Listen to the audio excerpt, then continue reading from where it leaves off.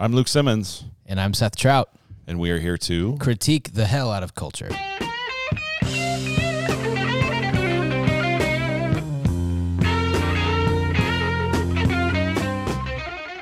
Well, hey, welcome back to the King and Culture Podcast. It is great to have you with us. My name is Luke Simmons, as we just said, here with Seth Trout, and this is a fun podcast. Seth, I'm enjoying that we're doing this together. Me too. It feels like something that when it first started, I think you said, hey, we should start a podcast. And I said, what do you call two guys who love the sound of their own voice? A podcast. Well, I think if the shoe fits, but it seems like this is helping some people. We're getting some good feedback. So thanks for those of you who are listening and rating this and reviewing it. More importantly, sharing it with friends. But the whole heart behind this is really to try to provide more theological rigor and strength and backbone for our church community at Redemption Church Gateway, so that we can think about culture and engage it well. We aren't trying to make everybody grumpy or angry, but we are trying to give people just really good lenses through which to see the culture and see the ways that we ourselves are actually negatively impacted by the culture, so that we can be more shaped by a more biblical vision. Yeah, and I think the big idea is a lot of this stuff matters a ton, and it's just, frankly, interesting to me, but it doesn't really belong in the pulpit on a Sunday. Sure. And so what's nice about this is it's a good outlet for meaningful discussion that does affect our worldview and our life, but it's not exactly preaching the text of the Bible, which is the primary goal of sermons on Sunday. Yeah. So, Seth, remind us what we talked about last time, because this is kind of part two of a little bit of a two-part thing that we started last time. So last time we talked about semen, menstruation, and the people of God. Yes, and foreskin. And foreskin, that's right. I forgot the foreskin. That was the most important part. But the whole idea of that was the symbolic priestly washings we see in the Old Testament as foreshadows to the practice of baptism. So it's kind of sacraments part one. If sacrament comes from Latin word sacramentum, which means mystery, it's kind of physical, tangible, five-sense experiences that are pictures of conversion, or pictures of the results of conversion or of conversion. And so the gospel is a mystery that's manifest in the history of Christ, and the sacraments are ways that we can participate in it and teach ourselves about it and physically proclaim the spiritual reality. And so looking at those three issues, we looked at Leviticus 15, which talked a lot about regulating ejaculation and menstruation, and other parts of the scripture that talk about circumcision. And we're trying to go, okay, if the whole scripture is breathed out by God for correcting and training in righteousness, then what is Leviticus 15? How's that fit into that? And so we talked about that last week. Yeah, so if you want to go back and listen to that, that's a previous episode. Today, though, we're talking about the other sacrament that we celebrate on a regular basis at our church, which is communion, or the Lord's Supper. And we're going to look at some ways that has been misunderstood and some of the implications of it for our lives and for our following of Jesus. So start off, Seth, what is the Lord's Supper and why do we take it? So Lord's Supper, in different traditions, they call it Eucharist, which comes from the Greek word Eucharisto. Sorry, I butchered that one. Yeah. Which means Thanksgiving. Yep. And so it's the Thanksgiving meal. It's a Thanksgiving supper. You're giving thanks when it says when Jesus, on the night he was betrayed, he broke the bread and he gave thanks. You're kind of appealing to this meal that's meant to commemoratively and meaningfully help you give thanks for what Christ has done. And so it's the Passover Seder. We see this in the Old Testament, that when God is freeing his people from Egypt, he institutes a meal that helps them commemorate their exit of slavery. And Jesus is observing Passover with his disciples on the night that he's betrayed, and he reinterprets the Passover meal to be about him, not just about what happened in the book of Exodus. Yeah, so it's this meal that's you use the word commemorative, or it commemorates. It helps us to remember the Lord and to remember his sacrifice for us. But I actually, over the last year or so, a book that I really loved was a small little book by Tim Chester. I don't know if you've read it, Seth, called Truth You Can Touch. And he just talks about really this reality that baptism and communion are these embodied practices that add richer meaning. But he talks about the various views on the Lord's Supper throughout history. And I was especially drawn to the historic kind of Reformed view that there is a real spiritual presence of the Lord with you, not the physical presence like Roman Catholics would believe, but not merely just a remembrance, but that Christ is actually with us when we take the Lord's Supper. Yeah, we call it real spiritual presence. And so the Zwingli's view, which is the Baptist historical view, which is the memorial view, is it's just a function of helping us remember. But the Reformed view is actually saying it's not less than that. It's more. It's actually more than that. Yeah. That there's a promised special presence that God gives us. So we could call these means of grace. Like it's a way that God, so a way or a means that God has ordained that we commune with him, that we meet with him, and that he's in our presence in a special promised way when we observe the sacraments. Yeah, one of the things that has helped me do is as I celebrate the Lord's Supper, I often sort of in my head picture the Lord handing me the bread and handing me the cup. There's a great line from a song where it talks about that, we'll have a party and all the drinks are on Jesus. We'll bring all our history. He'll bring the bread and wine. And I just love that imagery that the Lord's with us, that he's provided this meal, that it reminds us of our relationship with him, and it reminds us really of our relationship with each other as well. Yeah, and even when you think about the images themselves of unleavened bread and the fruit of the vine, which, growing up in a semi-Jewish household, we would practice these Jewish seders, and we'd tell ourselves we're eating this unleavened bread because they had to get out of Israel in a hurry. Mm-hmm. And there's a sense of which, the angel of death came through, and now Pharaoh's saying, go for it, but we got to get out of here. And so we don't have time to let the yeast do its work. We got to bake it as is, and we got to do crackers. We can't do loaves, was the whole idea. And so even like the elements themselves are meant to teach you history. And when we think about God revealing himself, a lot of times we think about God reveals himself in like doctrine or in words, which is true. But the main way that God reveals himself is in his acts in history. Yeah. And it's his words that are commenting on his acts in history that are adding clarity and definitiveness to his character. But the act of letting his people go from slavery. So even in the reason we do unleavened bread is because they were in a hurry to get out of Egypt. Yeah. So it teaches, it reminds God's with us. When it connects us as the people of God across all time, and reminds us that we are part of this larger story. And obviously Jesus gives it new meaning with his death on the cross. I also, I remember Michael Frost, an Australian preacher, one time talking about how just ironic it is that the one who was often accused of being a drunk and a glutton, when he gives his disciples a way to remember him, it's through eating and drinking. And just the kind of subversive reality of that it's a way of Jesus kind of saying like, hey, I really am about relationship. I really am about fellowship with you. I really am about wanting to be connected with you in the regular stuff of life. And I think that's one of the beautiful parts of the Lord's Supper. Yeah, so what we see with Jesus is Jesus takes the symbols of how God has worked in history. And so in the mind of the Jews, there'd be kind of two great things that they associate with bread. One, bread was the Passover Seder, that we had to eat this unleavened bread quickly getting out of Egypt. And the second one would be the manna, the bread from heaven, that when they're in the wilderness, when they can't provide for themselves, when they're walking in the Lord's way, and that takes them into the desert, God provides calories they need by a miracle. Manna literally in Hebrew means what is it?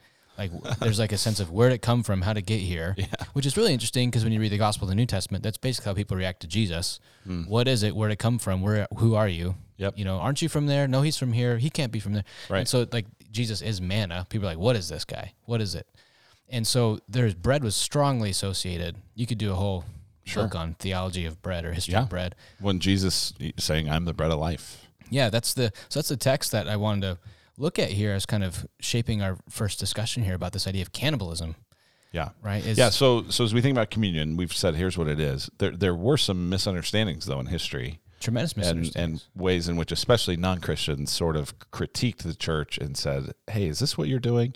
And one of them was cannibalism. Yeah. I mean, and you could see that if you don't read John 6 in the context of the metaphor of bread that we see throughout the Bible, it'd be easy to think this guy's crazy. So this is John 6:35. He said to them, I am the bread of life. So Jews who had their minds steeped in Scripture should have gone bread, Lord's Supper, or not Lord's Supper for them, but Passover Seder and manna in the wilderness. This picture there. Jesus says, I'm the bread of life. Whoever comes to me shall not hunger. Whoever believes in me shall never thirst. Yet the Father give me, all that Father give me will come to me. And they grumbled about him, saying, and he says, eat my flesh, drink my blood. Right. And they go, how can this man give us his flesh to eat? So Jesus said to them, truly, truly, I say to you, unless you eat the flesh of the Son of Man and drink his blood, you have no life. And then they go on to say, this is a hard saying, who can do it? so they Well, in the Jewish mind, you didn't even eat the blood of animals, yes, and you definitely didn't drink the blood or eat the blood of a human. yeah, Right? Human sacrifice was what the detestable Canaanites did. yeah, And this sounds, like you said, you go, wow, this sounds extreme. yeah. The god Molech demanded sacrifice of humans, and so there was like, you don't do this. And so Jesus is saying, eat my flesh, drink my blood. And what he's predominantly referring to here is this Passover Seder, this bread of life, and in the wilderness manna phenomenon. And the Passover Seder, the blood of the lamb was shed so that the angel of death would pass over. So the wrath of God is no longer visits your house, no longer visits you. And Jesus is saying, my blood is the blood that saves you from the wrath of God. And my flesh is the thing that you eat when you're panicked and you have to get out of slavery. Yeah. And I'm the one from heaven, that provides what you cannot provide for yourself. And so he's saying, eat my flesh, drink my blood. But even the Jews had this reputation of being serious Bible scholars, so they're not connecting the dots on the metaphor. They're missing out on it. But what ends up happening is, especially in the first century, you have this reputation being spread among the pagans about Christians that these crazy people are cannibals. Yeah, they're the ones that eat some guy's body and blood. Gross. Yeah, which is one of the reasons there's that first wave of persecution from Rome, is that, I mean, if you heard about a cult that was eating people. Well, yeah, I mean, some of the conspiracy theories today surround that. I mean, they relate to this idea that there are these people who are satanic, who are, sacrificing children and eating the hearts of children and doing all this in some sort of satanic ritual. And credibility aside, to the degree that would be true, you'd go, that's horrific. Yeah, and conspiracy theories aside and explicit satanic connections aside, it's just true. Yeah.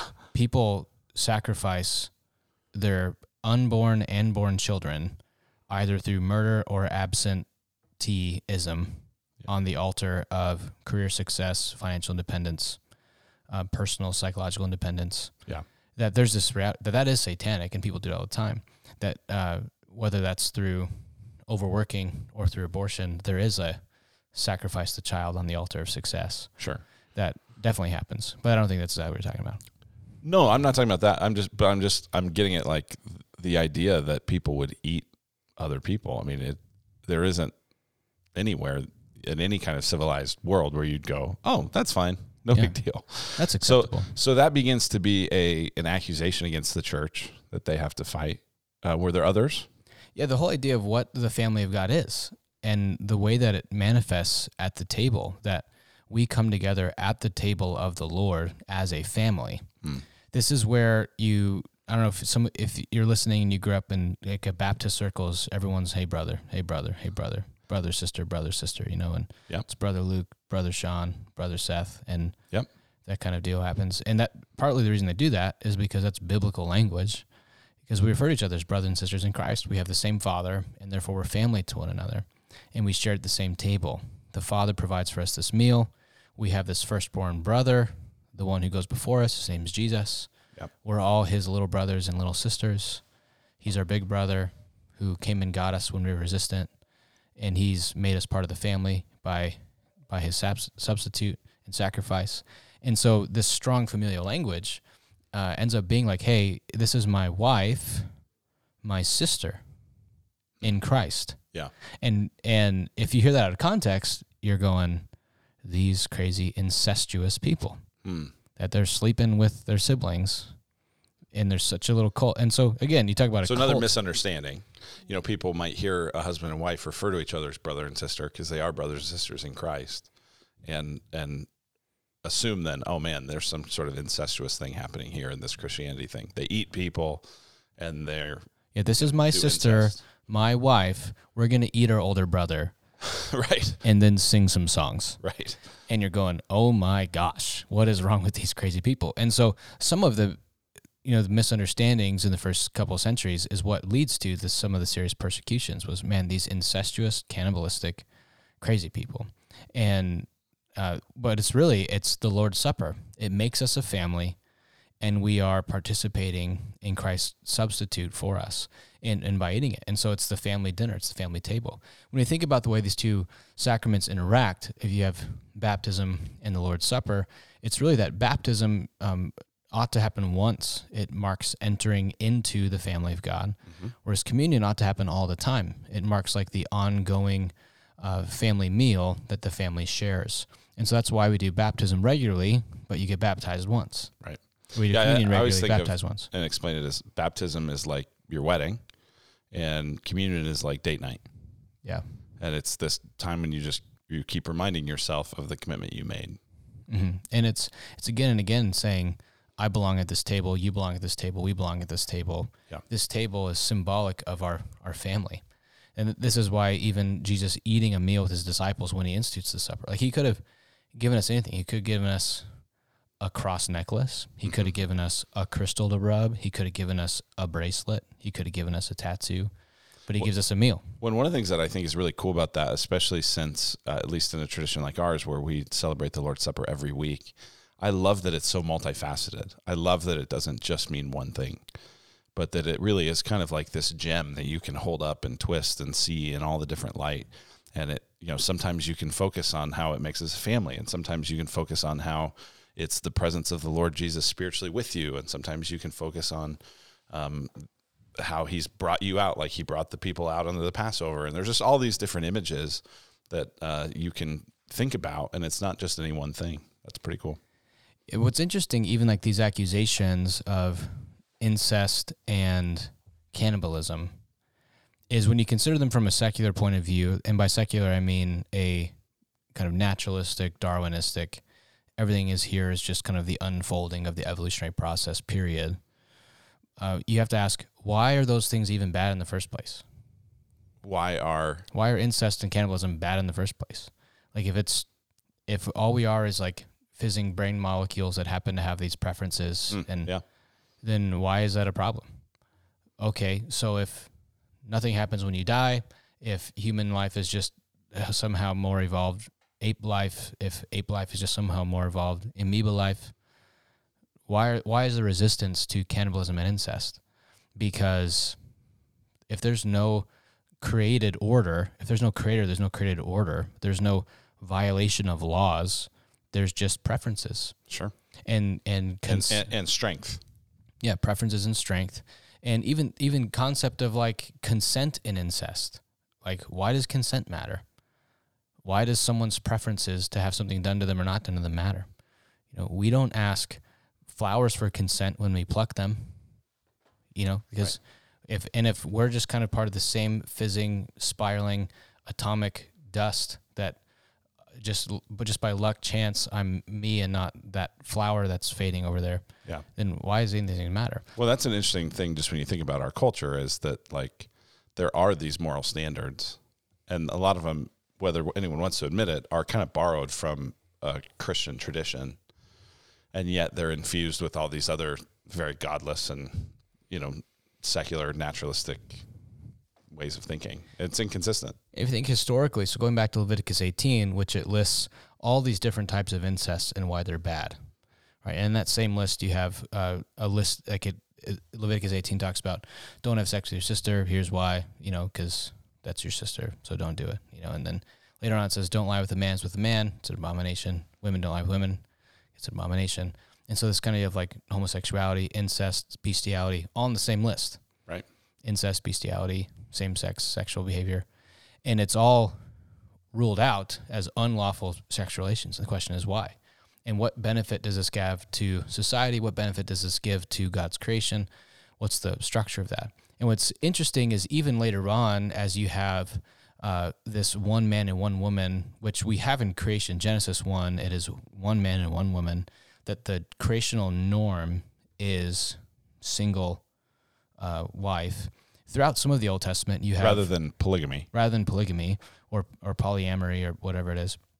Throughout a lot of the Old Testament, you have God interacting with and using men who have multiple wives, never blessing it. And if anything, all these multiple wives only add chaos and pain to their lives. Yeah, there's no good story in the Old Testament of like, oh man, this really worked out well. Yeah, if anything, like the only good part of it is these wise people can say, I thought that this kind of unbuckled sexual adventure was going to scratch the itch, and it didn't. Right. It was all an empty promise, an empty lie. And there's constantly this kind of going back to Genesis of this one man, one woman thing. We have that instituted again or re-upheld. The creational norm is re-upheld again in the New Testament. And this idea of the ideal is that there'd be husbands, men or husbands of one wife, and that kind of whole thing plays out. But it's interesting if you look at societally, what would happen is the most powerful and the most rich men would be the ones who owned property and had lots of wives. And so basically, if you were on the upper 1% of the world, you had lots of wives, women, property, whatever it is. Okay. What that meant was that the majority of men in the world were unwed. Yeah. Right. And so there's a term floating around on the internet now called incel. Okay. The involuntary celibates. Right. And how these are basically, I just saw a statistic the other day that since 2008 to 2018, the amount of men who were virgins ages 18 to 30 has gone from about 8% to about 28%. Wow. Which feels significant. Yeah. And you can attribute that to pornography, whatever it is. You can attribute that to like needing certain financial standards and people kind of treating marriage as like the crown of your accomplishments rather than like a baseline to set it in. So, yeah, but it's probably not coming out of a bunch of young secular men deciding that celibacy is a better way of life. It's certainly not coming out. It's involuntary. So I would attribute it to, like, for the last couple hundred years, you'd get married and then build a life. Right. Yeah, I heard a conversation about this the other day where they were kind of saying, is marriage a cornerstone or a capstone? Yes. Is it the thing you kind of build your life out of, or after you've built your life, do you then, cap it off with, okay, now I'm ready to get married? Yeah. And so this idea of once I'm successful and financially independent and I'm, 34 and my 401k is rolling pretty good, then I'll get married. And that's the increasing norm. And, but the incel community, which it is a community, would say the reason that we're all aren't able to sleep with women is because of feminism. Okay. Right. Because these feminists, have raised the standards and we can't meet them. And they probably have a more nuanced way of putting it than that, but probably not much more nuanced. But that's basically because of feminism. Now we're these involuntary celibates. We would like to probably with a kind of victim status, hopefully. Absolutely. They would want that. Yeah, they'd want a victim status. They super bitter, angry. A lot of like the mass murders we've seen would you kind of can, I don't know what qualifies as a lot, but more than a couple were members of these incel online chat rooms. Yeah. Mad at women and so. But anyway, going back most of world history, when you had these powerful emperor type people with hundreds of wives, what that creates was because about 50-50 birth rate, men, women, sure, is you had tons of men who were incels. They were in the military. They had a bunch of sexually pent up frustration that they exercised through a lot of times sleeping with young boys or with animals. And so God's regulating that. And he's still upholding, like, hey, even though you're incel or whatever, you still can't just scratch your itch however you want to. There's a way that this is meant to be done. But these men would, start wars and fight in wars and loot and plunder, and it was basically bad for society. What ends up happening is through the upholding of the one man, one woman, anti-polyamory, anti-polygamy teaching in Christianity, is it actually kind of levels the playing field, because now the rich and powerful men, instead of having 1,200 wives, have one. So that means 1,199 men who wouldn't have had a shot to get married now have a shot at getting married. And what happens, you actually see this, is that after men get married, their testosterone drops, their tendency to violence drops. This is why you get married and your car insurance payment goes down because there's literally a change in your physiology. You become more docile, and I mean that positively, or docile is probably a lame word. You become more gentle in the Christ-like way, and there's a tempering to your unruly maleness. Yeah, generally speaking. Generally speaking. Not in every instance. Yeah, a lot of bad guys still married, but they probably would have been worse if they weren't married. And so this kind of idea of like when you get married, your testosterone drops, you become more invested in long-term process than in short-term thinking. You become far-sighted, no longer nearsighted, or less nearsighted and more far-sighted or short-sighted. And it actually benefits society as a whole that the violent, unruly men tend to be domesticated by marriage. And so that's not oppression, that's actually liberation, because you are now able to build and subdue and have dominion, be fruitful, multiply. You're actually living into your created design. Whereas when you're kind of not bound to an institution, you just kind of run unruly left and right. It's kind of like, I've heard the phrase before that men are like pickup trucks. They drive straighter with a heavier load. or men are like 18-wheelers. They don't turn as fast when there's a lot in the back, and just the idea of like the more responsibility that men have to create households, it actually is good for society, good for them. It affects their psychosomatic emotional makeup, and it's generally good. And so this whole idea of like the church's sexual ethic being oppressive, it's actually just not, because we meet at the family table, we are brothers and sisters with one another, and all of a sudden... So this is what I was kind of wondering as we're talking, because I feel like we had this whole conversation about communion, and now we've had this whole conversation that feels like it's about sexual ethics. And I know I just interrupted where you were going, but I'm going like, what do these have to do with each other? I can imagine someone listening going like, both of these things are very interesting. I don't see the connection. Well, all of a sudden, my wife is my sister. She's not a ball and chain. She's not one of 12,000. She's not one of 1,200. She's not one of 12. She's not one of 3. She's one of 1. And she's made in the image of God. And we are, before the Lord, brother and sister in Christ, before we're even husband and wife. And so our connection at the table of the Lord, coming as beggars to the Lord's table, needing bread, needing wine, needing forgiveness, needing a substitute, that is actually prior to and deeper than and more eternal than our marriage even. And so my ability and the obvious capacity that I now have, contrast to the Darwin view where the strong survive, social Darwinism, and even contrast to the like the historical society view where it's just the powerful rich and they impose their will and there's no dignity, there's no consent, there's just power and it's exercise.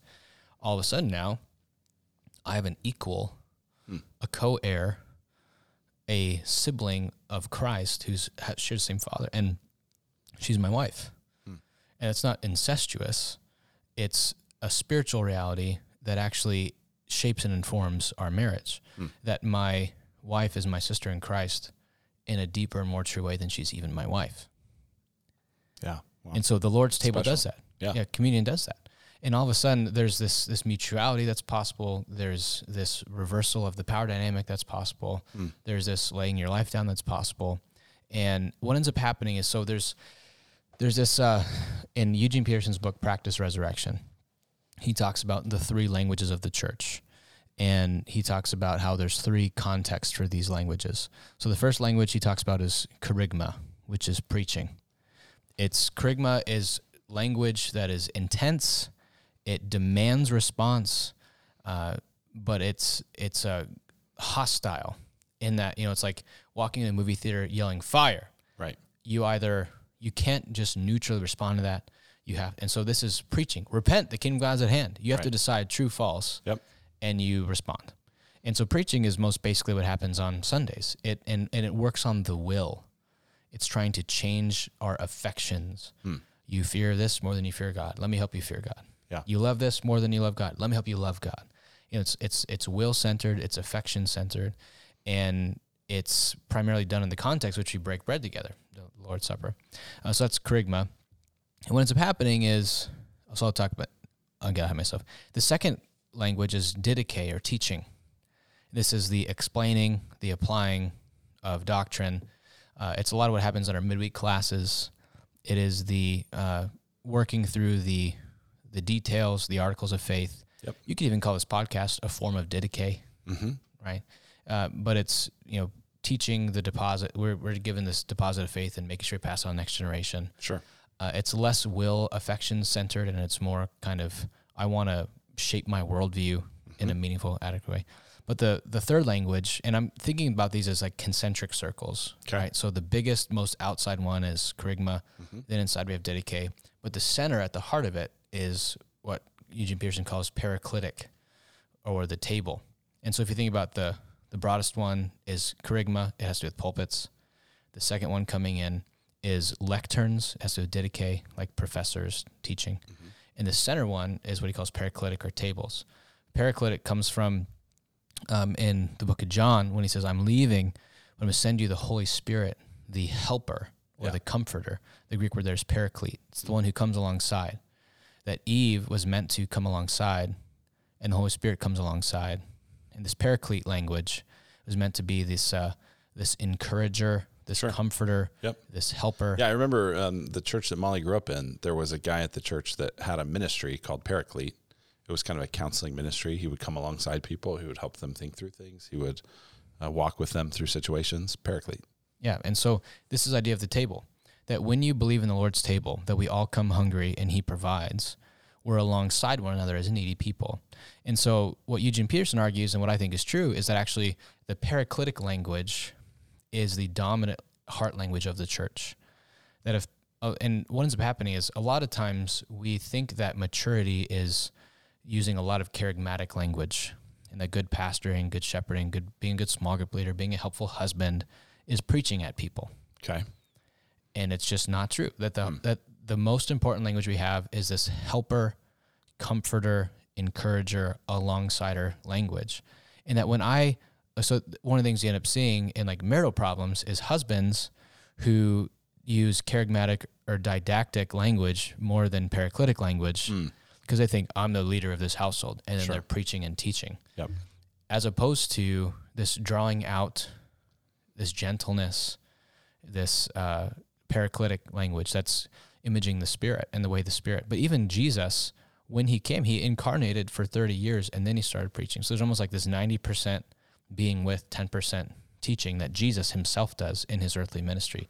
30 years being here, maybe 3 years teaching and preaching. Yeah, and what I like about that is it's not saying, I mean, especially as a preacher, I like that it's not saying, hey, there's no place for preaching or there's no place for teaching, but it's to say that, you know, the thing that everybody in the body of Christ is to be part of is that coming alongside each other ministry.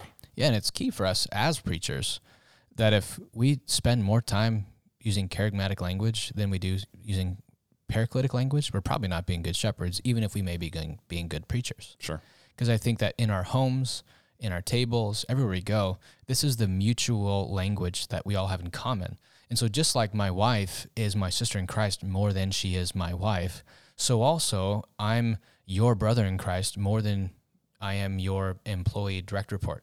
Mm-hmm. And you are my brother in Christ more than you are my boss. And we are brothers in Christ to our congregations more than we are their pastors. Yeah, there's a pastor I've been kind of listening to lately, and he talks about that what we need as pastors and what the people in our church need from us as pastors is for us to be merely human-sized leaders. Yeah, absolutely. That when we start to think we're more than human-sized and when others start to think we're more than human-sized, we're all putting ourselves in a position to not only be disappointed, but to be unhealthy. Yeah, and so this paracletic language, the helper, comforter, encourager, alongside-er, sharing at tables, like we have to see that as the first language, that if we're people who are being, that if the Spirit is what marks us as the people of God preeminently, the Spirit of God, then that's going to create this paracletic way of speaking and being. And it's the hallway conversations, it's the meals shared, it's the coffee shared, it's the connecting in that organic way that is actually the backbone of culture making that is the church. And so this is something that all Christians everywhere participate in. Probably the majority of Christians won't do a lot of preaching in their lifetime. Sure. And maybe some will do some teaching, but 100% do this table ministry, paracletic ministry, drawing people out, practicing vulnerability, coming alongside, what's happening, what's encouraging, how can I help you? Sure. And this, to many, will look from the outside in incestuous. Like, man, why are you doing, like, your sister? Are you crazy? But just really choosing to believe that we are family, God's family. And even though that sounds weird, it sounded weird 2,000 years ago. Yeah. Like calling Molly Simmons my sister in Christ. Mm-hmm. It feels clunky because it's so countercultural. Yeah. Because it's like, that feels like a little intimate for, you know, but it is. Sure. And this is the paracletic nature of our relationships. And I think that's key for us to see brothers and sisters, sisters and sisters, brothers and sisters under this. We meet at the table, and it's actually in the communion moment that we're learning the most about who we are as people, as men, as women, under the Father and in a family. Yeah. Well, and it is interesting. I feel like if we could be healthier around some of those dynamics as people, some of the tensions between men and women, some of the awkwardness between men and women in the church, would be a lot less, And unfortunately, a lot of us have been hurt, and a lot of people have seen that abused and mishandled. And along those lines, one of the things that I see is, like, I know a ton of really solid single women who, like, inhabit their identity as paracletes well.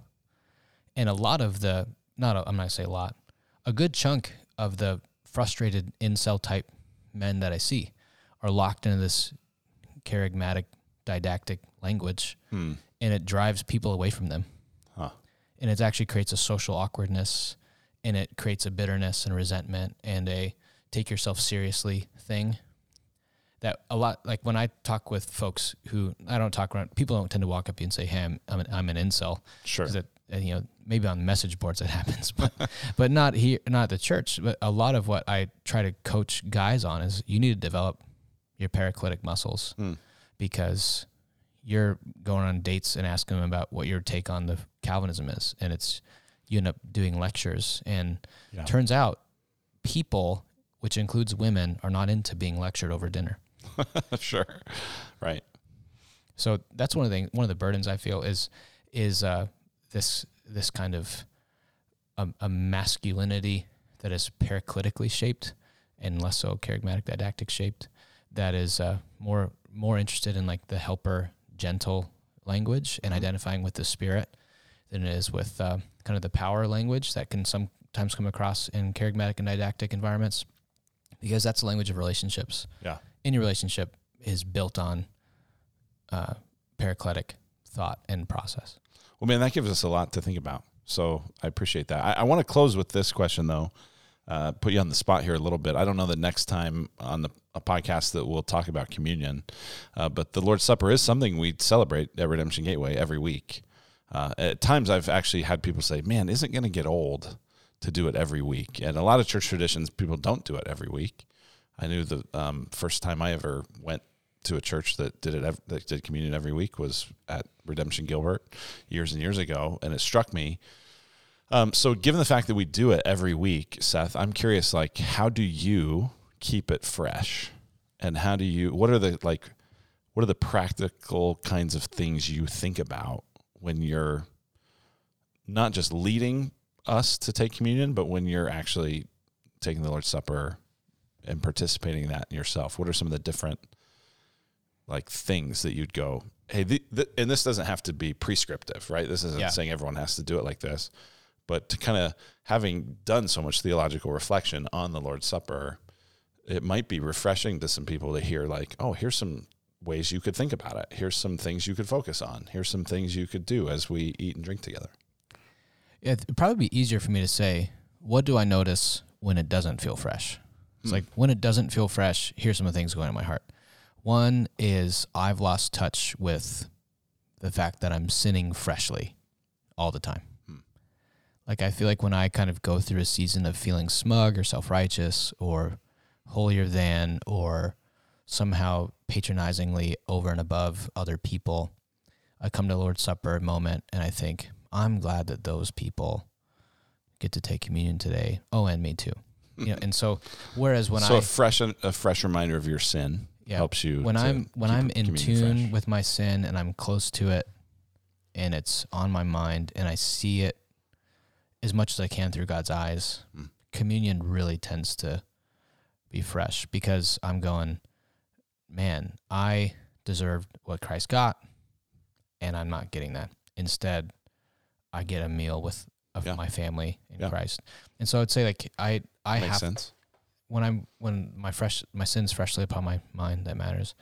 The second thing is when I really believe that I'm forgetful and that God is being gracious to me and reminding me every week of this is what it took, this is what it takes, and that he's with me in that moment saying, I know that you believe, let me help your unbelief.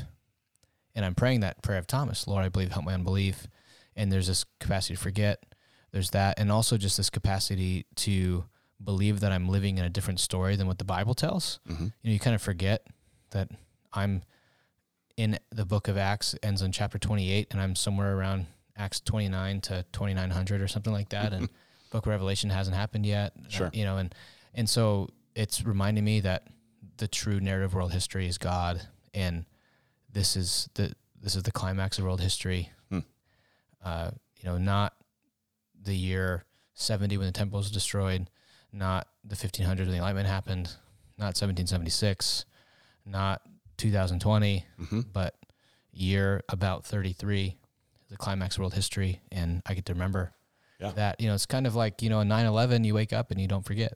Sure. It's 9/11. Right. This changed society, right? But way more than never forget 9/11, every Sunday is never forget 33, 80-33. And so that kind of seeing myself in the Lord's story matters a ton.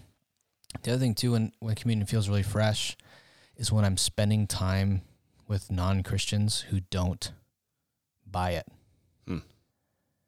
And like I feel this weightiness of God has provided, and there's hardness or resistance or disinterest.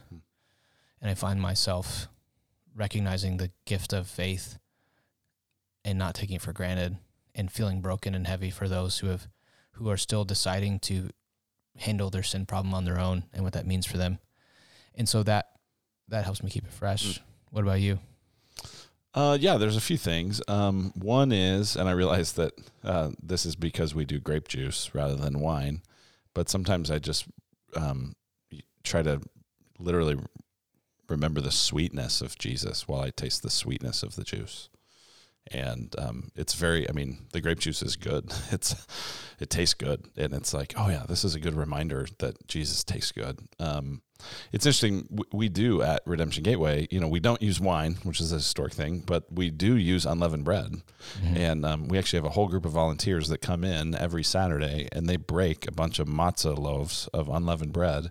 Right. There's lots of church supply websites where you can buy this, kind of pre-made communion wafer thingies. And not only are they not very good, but they're not actual like Passover bread. And a lot of people put a lot of work in, to some degree, because I've kind of insisted that we do that. It's funny, I don't insist that about the wine. So there's my inconsistency.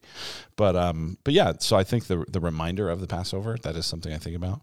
And then the other thing I think a lot about, and I remember Jeff Vanderstelt helping me think this through, is oftentimes when I take communion, I'll try to focus in on one particular area where Jesus has succeeded, where I've failed.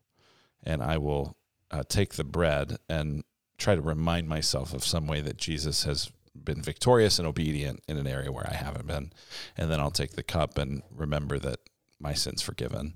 And that has been a good way to not just sort of thank the Lord, generally speaking, for my sin, but specifically for how Jesus is the full substitute for everything I need. And then I mentioned earlier just that kind of mental picture of the Lord handing this to me with a big grin on his face and saying, I'm glad you're here. Eat up, Yeah, that's a rich picture. It's a rich picture. My son just started eating Lucky Charms. Oh, man. And he's pretty good at saying more and doing the sign for more. Who gave him Lucky Charms? Some amazing parents who love him a lot. So. Really? I figured that sounds like a grandparent move. No, it was a Costco. Wow. Costco had them on sale, and that's basically all. Holy smokes. Is that like a guilty pleasure for Seth and Taylor Trout? If you want me to buy something... Breaking news here, ladies and gentlemen. If you want me to buy something, tell me it's on sale at Costco, and it's basically in my cart. No questions asked. Nutella is on sale at Costco. Yeah, it's kind of gross, though. I'm just kidding. I don't know if it is. If it was, though, I'd like to. I'd believe that. But I just trust them as curators of fine things, Costco. Lucky Charms. Anyway, so Jay got Lucky Charms for the first time. And it's like, the first time you hand it to him, he's like skeptical, and then he puts it in his mouth, and his like eyes roll back. Like you just shot him full of heroin for the first time, and he goes, more, yes, you more, kind of did. More. I know there's some anti-sugar people listening going, you did shoot him with heroin. Yeah, well... the shoe fits, that's fine. So, but he goes, more, and he looks at you like, give me more. Yeah. And I think that when we really understand grace, that's our reaction. Is there's like this, man, I need, and that even there's like a euphoria. That's, I think in Psalm 51, David writes, restore to me the joy of first salvation, or the joy of salvation. Yeah. That just like the first time a child tastes Lucky Charms, there's like when you really feel the weight of your sin and you really understand like the sheer, pure, free grace that God dispenses. Yeah.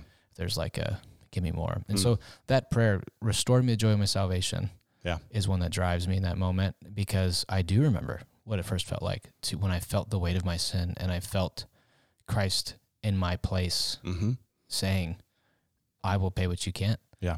And it was personally applied by the Spirit to me that there was like how will I ever get sick of thinking about communion? Yeah, sure. And so that's part of the prayers too.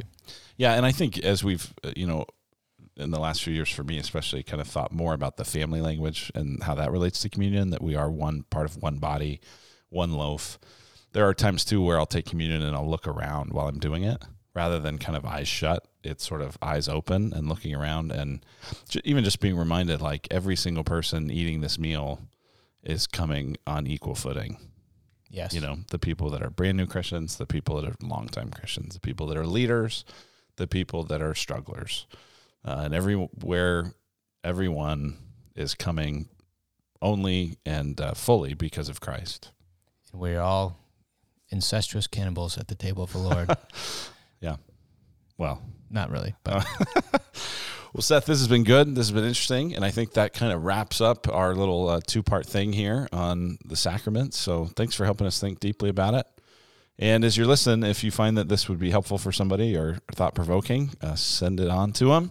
If you have other ideas or other questions that you'd like us to talk about at some point, let us know. I know in an upcoming episode we're going to be talking about deconstruction. That's something we've been getting a lot of questions about. And so we're going to maybe deconstruct deconstruction a little bit. So we'll see how that goes. But send us other ideas if you have them. And until next time, we'll see you later.